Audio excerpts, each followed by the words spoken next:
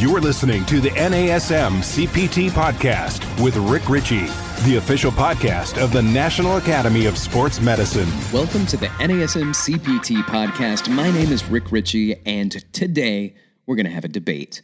The debate is on whether there is a controversy here between drawing in the navel to stabilize the spine, or abdominal hollowing, versus to brace, this abdominal bracing. So abdominal hollowing, or drawing in the navel, sucking in the belly button towards the spine, and that's where the transverse abdominis is primarily, which wraps around the entire abdominal region.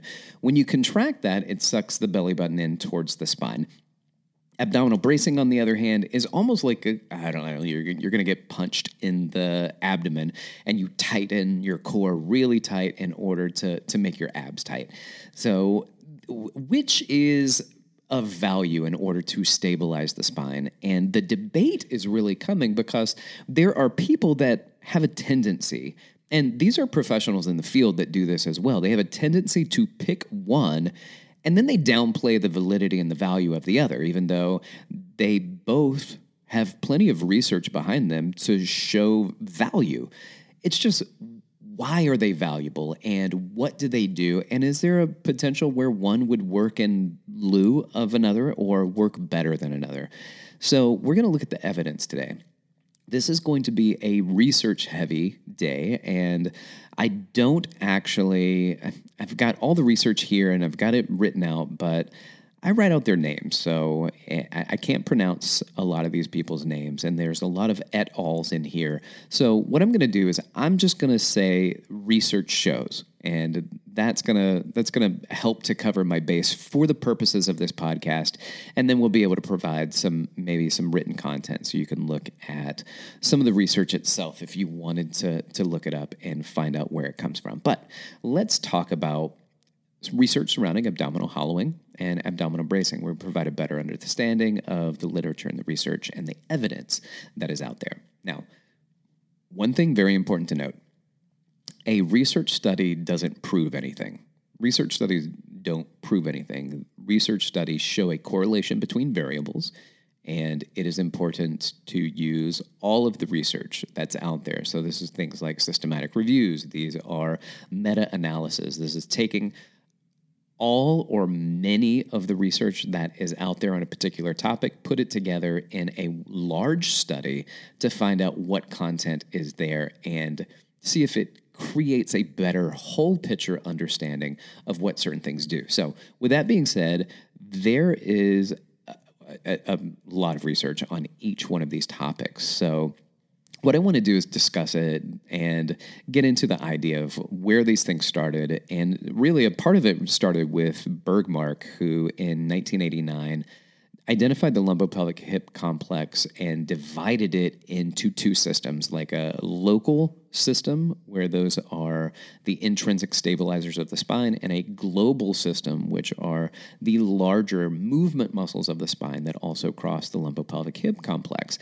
And these muscles influence everything that we do because the LPHC, the lumbopelvic hip complex, the core, is the center of the body. So anytime we push with the arm, then it has to anchor itself onto our axial skeleton with muscles, and the axial skeleton has to stay strong in order for us to push, pull, rotate, and stabilize things when we are grasping. So same thing goes with our legs. So the core is very important in exercise, and we're going to look at, let's talk about abdominal hollowing first. All right, so let's just have the conversation. Abdominal hollowing is drawing in the navel towards your spine, and there's a landmark study that created this real big buzz around the transverse abdominis and its importance in training. So a very long time, you started getting people across the boards in fitness and in Pilates and modalities that were really important in helping with spinal stabilization, cueing over and over again, draw the navel in, belly button towards the spine. So whatever their language was in order to use it, people are trying to get people to suck their belly buttons in towards their spine, activating their transverse abdominis and creating this intra-abdominal pressure through the drawing in maneuver. Well, that's good. It was good because there's content to support that. And we're going to talk about it, but let's talk about where it got its start. And Richardson and Hodges had a landmark study back in the day, and I don't actually have the study written down in my notes right now, but it is a landmark study. And it showed that there was a delayed and transverse abdominis activation for people that experienced chronic low back pain. So people with chronic low back pain, when they would have them do a movement, muscles would activate, and then it would be a delayed activation of the transverse abdominis. And this was a very important thing to notice. And so they started pushing this concept, and the industry started picking up on the concept that spinal stabilization and lower back pain was linked with the transverse abdominis. Now, we don't know if it's a chicken or an egg situation, though. Is the lower back pain in existence because there was a delayed reaction in the transverse abdominis, or is there a delay in the transverse abdominis because their back hurts? We don't know, but I think one of the concepts here is that people would start creating this pre-activation of the transverse abdominis to support the spine. So they would say, draw in your navel, and that would then create this spinal support before people would start to do movement and exercises. But a study in 2009 came out and said that these patterns are exhibited in multiple different muscle types, not just the transverse abdominis. So that might happen with the internal obliques. It might happen with rectus abdominis or the QL, that these delayed activation patterns are not solely seen in the transverse abdominis with people with low back pain, and they're not solely seen in people with low back pain, that there is always some type of delay in something when people are doing exercises when it comes to muscle recruitment and activation. So we're almost at a stalemate right now with these concepts because, yes, is a transverse abdominis important to spinal stabilization? I believe so. Lower back pain? Yes, we believe so. But what does the literature then continue to say about the drawing in maneuver? And then we'll spend a little bit more time talking about abdominal bracing. So the stabilization of the spine is incredibly important. I don't think you're going to find any therapist or researcher that's going to argue that point, that it's not. It definitely is. And we're going to go through some of the literature talking about a gentleman named Stuart McGill. He's kind of like the father of spinal exercises and spinal research when it comes to exercise. But Stu McGill downplays the value of drawing in the belly button or abdominal hollowing solely. So just solely abdominal hollowing. So let's talk about some of the research that's out there. Let's talk about Stu McGill's stance. Let's talk about abdominal bracing. And evidence does show that the deep abdominal muscles are going to be more activated with abdominal hollowing than surface muscles that actually are activated more when you do abdominal bracing. And abdominal hollowing has shown to increase local spinal stabilizer strength. It's been shown to say that we're going to minimize the facilitation of the global muscles during activity when you're drawing in. So the other muscles don't have to support in its stabilization as much when the drawing in maneuver takes place. Abdominal hollowing was found superior to abdominal bracing for increasing lumbopelvic hip stability and leg stiffness in hopping tasks, so single leg dynamic activity.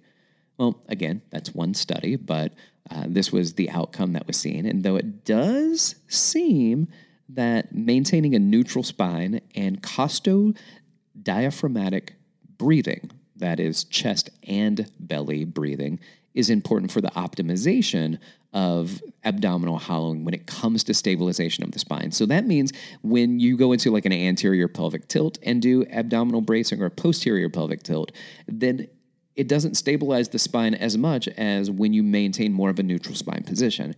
Also, when it comes to breathing, doing just belly breathing or just chest breathing is not as advantageous when it comes to stabilizing the spine as it is if you use both. You breathe as a unit, not just pick your chest or pick your belly in order to breathe from, which I believe is probably a better outcome when it comes to breathing anyway, using the entire abdominal and thorax region to support breathing, then then we find research that supports that doing that while abdominal hollowing helps to support the spine. Okay. There's also some very interesting information about breathing when it comes to stabilization of the spine. And there was a study done, and McGill was part of this study, that talked about expiration. And the full expiration, if you just breathe everything out, showed significant increase in external obliques, internal obliques, transverse abdominis activation when compared to both abdominal hollowing and abdominal bracing. So I like adding this into it because we're looking at now using our breathing to help create support for the spine while doing exercise. And what might that look like? So again, this is the research. We're not looking at any practical applications right now. We're just finding research that is supporting the validity of doing the drawing in maneuver, abdominal hollowing. As a thank you for listening to the NASM CPT podcast, I've got a special offer for you. 20% off of any NASM order. You can use that 20% to get certified as a personal trainer through our CPT program, the standard for the fitness industry, or expand your career with one of our specializations, including our latest one, NASM Nutrition Certification, which gives you the skills to be a certified nutrition coach. Get 20% off your order by calling 800-460-6276 or visiting nasm.org and using the code podcast20. That's 800-460-6276, and the discount code is podcast20. Start changing even more lives today. But the debate is not over because there are researchers that note that abdominal bracing is a more effective technique to activate the deep core musculature. And I think that's interesting because usually when you get people who are advocating for one or the other, then you'll have the abdominal hollowing crew that says it's better for the smaller muscles around your spine, and the bracing is better because can be better for certain things because the global muscles are starting to work and to help stabilize the spine. But I don't think that is completely and always the case. So we want to be conscious of what the information says and then how we start to apply it.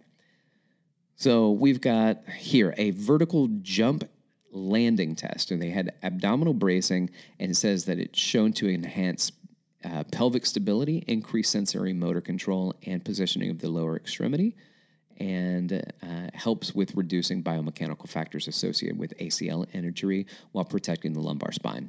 That sounds valuable. Let's look at, check mark for abdominal bracing. We've got multiple data out there that questions the efficacy of treating lower back pain solely by using abdominal hollowing. So for those that say, oh, somebody's got lower back pain, just do abdominal hollowing, and that can help mitigate the effects of lower back pain. And that's not necessarily true either.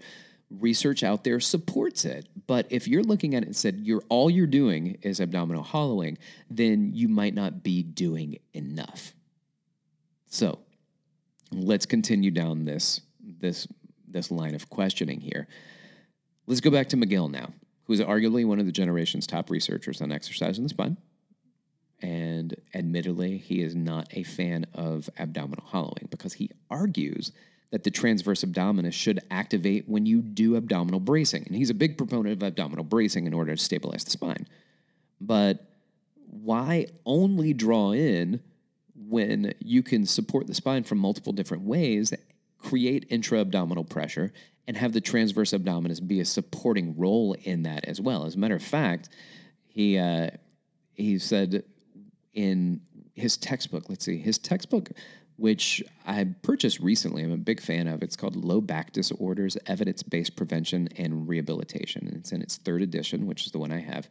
And I like this. And in there, he talks about the transverse abdominis and says that yes, you need to have the transverse abdominis be a part of this, and it's of vital importance for the transverse abdominis to participate in stabilization of the spine. But he just doesn't believe that abdominal hollowing is the best way to do that. He believes abdominal bracing and engaging the transverse abdominis is highly indicated for that. And I like that. I like the idea of saying, well, let's do bracing. And he's not saying do abdominal hollowing. As a matter of fact, he says that the isometric activity should take place that when you do your abdominal bracing, you're not drawing in and your abdomen's not protruding at all. As a matter of fact, there is no change in the size of the abdominal muscles. You're just creating stiffness. And his ultimate goal when it comes to protecting the spine is creating stiffness around the spine. Well, I agree. I think this is really wonderful information. So far, I've agreed and pointed out literature and empirical evidence that shows abdominal hollowing helps to increase stability at the spine and helps with low back pain. I've also found research and pointed out that doing abdominal hollowing solely for mitigation of low back pain is not ideal, and that abdominal bracing can be more effective in certain circumstances than hollowing. So what do we do? What do we do? We got evidence to support both. But here's the thing. In application, what should we employ? I think early on in stages of training, you gotta cue abdominal hollowing. And it's probably a good starting point when it comes to trying to get somebody neuromuscularly to understand what's going on and how to create this transverse abdominis drawing in maneuver. So practicing drawing in is valuable, and practicing abdominal bracing is valuable, because once you go into abdominal bracing, you're going to get more out of your stabilization. Let's say you're doing a standing single arm chest press and you're not bracing your abdomen, you're just drawing in. Well, you're missing out on some of the stiffness that all of your muscles can help to create stabilization through your LPHC.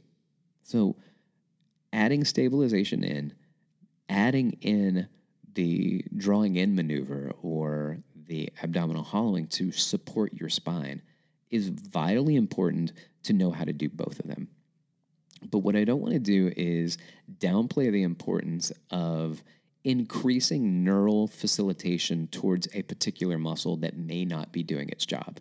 And we know that the transverse abdominis and internal obliques are very closely linked, and it's almost impossible to separate those two muscles when it comes to spinal stabilization. So when you draw in the navel, then you are also getting a very strong activation of your internal obliques that is going to work concurrently with each other through the thoracolumbar fascia or aponeurosis to stabilize the spine, and the SI joint, which we also have support from drawing in maneuver and bracing to support the SI joint. So doing these particular exercises, drawing in and abdominal bracing, are both valuable. Don't pick one at the loss of the other. I think you should practice both. Same way that you would say, all right, well, I'm going to work, I don't know, let's say calves, right? But you don't want to work your posterior tibialis. Well, that's going to be difficult because they're all plantar flexors. So posterior tibialis is going to be an important component that's going to help support plantar flexion. But might there be a time where through trying to get the best out of learning how to control the foot that we preferentially activate the posterior tibialis in order to create more support at the foot and the ankle? And the answer is going to be yes, of course. We can put our foot into plantar flexion, and then we can create inversion and do plantar flexed inversion exercises in order to strengthen the posterior tibialis. And that can then help to support my foot and ankle complex as I go through ambulation and movement while going through plantar flexion. I think the same thing, a similar thing would happen at the core. I can work everything together, but sometimes you need to pick out some muscles, and whether that's the transverse abdominis or where it's the primary focus on the lumbar multifidi or whatever, it doesn't matter. Sometimes you have to focus on pieces and not the whole. So incorporating abdominal hollowing into your training, drawing in the belly button to help support the spine, those local muscles, vitally important. They should be practiced. doing abdominal bracing to support the spine, especially as you start to do heavier lifting. You can't just draw in and do a heavy lift. It is a natural component where you start to lift heavier, you start to increase the bracing and the intra-abdominal pressure. So I would say if you're going to start out with somebody and we're going to pick a pattern to follow, maybe start out with some abdominal bracing, abdominal hollowing, getting people to practice sucking in the belly button and support the smaller muscles of the spine, and then start including bracing into it where you're creating transverse abdominis activation and co-contraction of a lot of muscles. So we're talking about the internal obliques and external obliques. And if you look at the pattern of those things, when you brace and draw in, the internal and external obliques create a crisscross pattern. Think about a crisscross pattern like if you're walking through construction in New York City and you see scaffolding up. You walk through, all of that scaffolding has X-shaped metal, creating a crisscross in there. And that X shape, that crisscross pattern creates stability. And we want that stability. Fortunately, we have internal and external obliques on both of the sides, the flanks of our body, that create spinal stabilization because they run obliquely. They have support in sagittal plane, transverse plane, and then they're on the side of our body, so also in the frontal plane. Why just pick drawing in when I know that we can do other things that support our spine? We are also looking at rectus abdominis, can be a component that helps to support our spine, the way that our thorax and our pelvis stabilize. But it is that drawing in maneuver that does work all of those smaller muscles in the lumbar spine. Let's get both of them practiced in our systems. And as we start to get heavier and heavier with the weight, we start adding in more and more bracing because we already know that the drawing in maneuver is there to support the smaller stabilizers in our spine. All right. I hope this helped. And basically what I said is both abdominal hollowing and abdominal bracing work, and do them both. Why is there a debate? Because you may do one and not the other, and you may downplay the value of the one that you're not doing. Don't do that. This is an integrated training model. When you find information that works and is of value, just start integrating it into your system.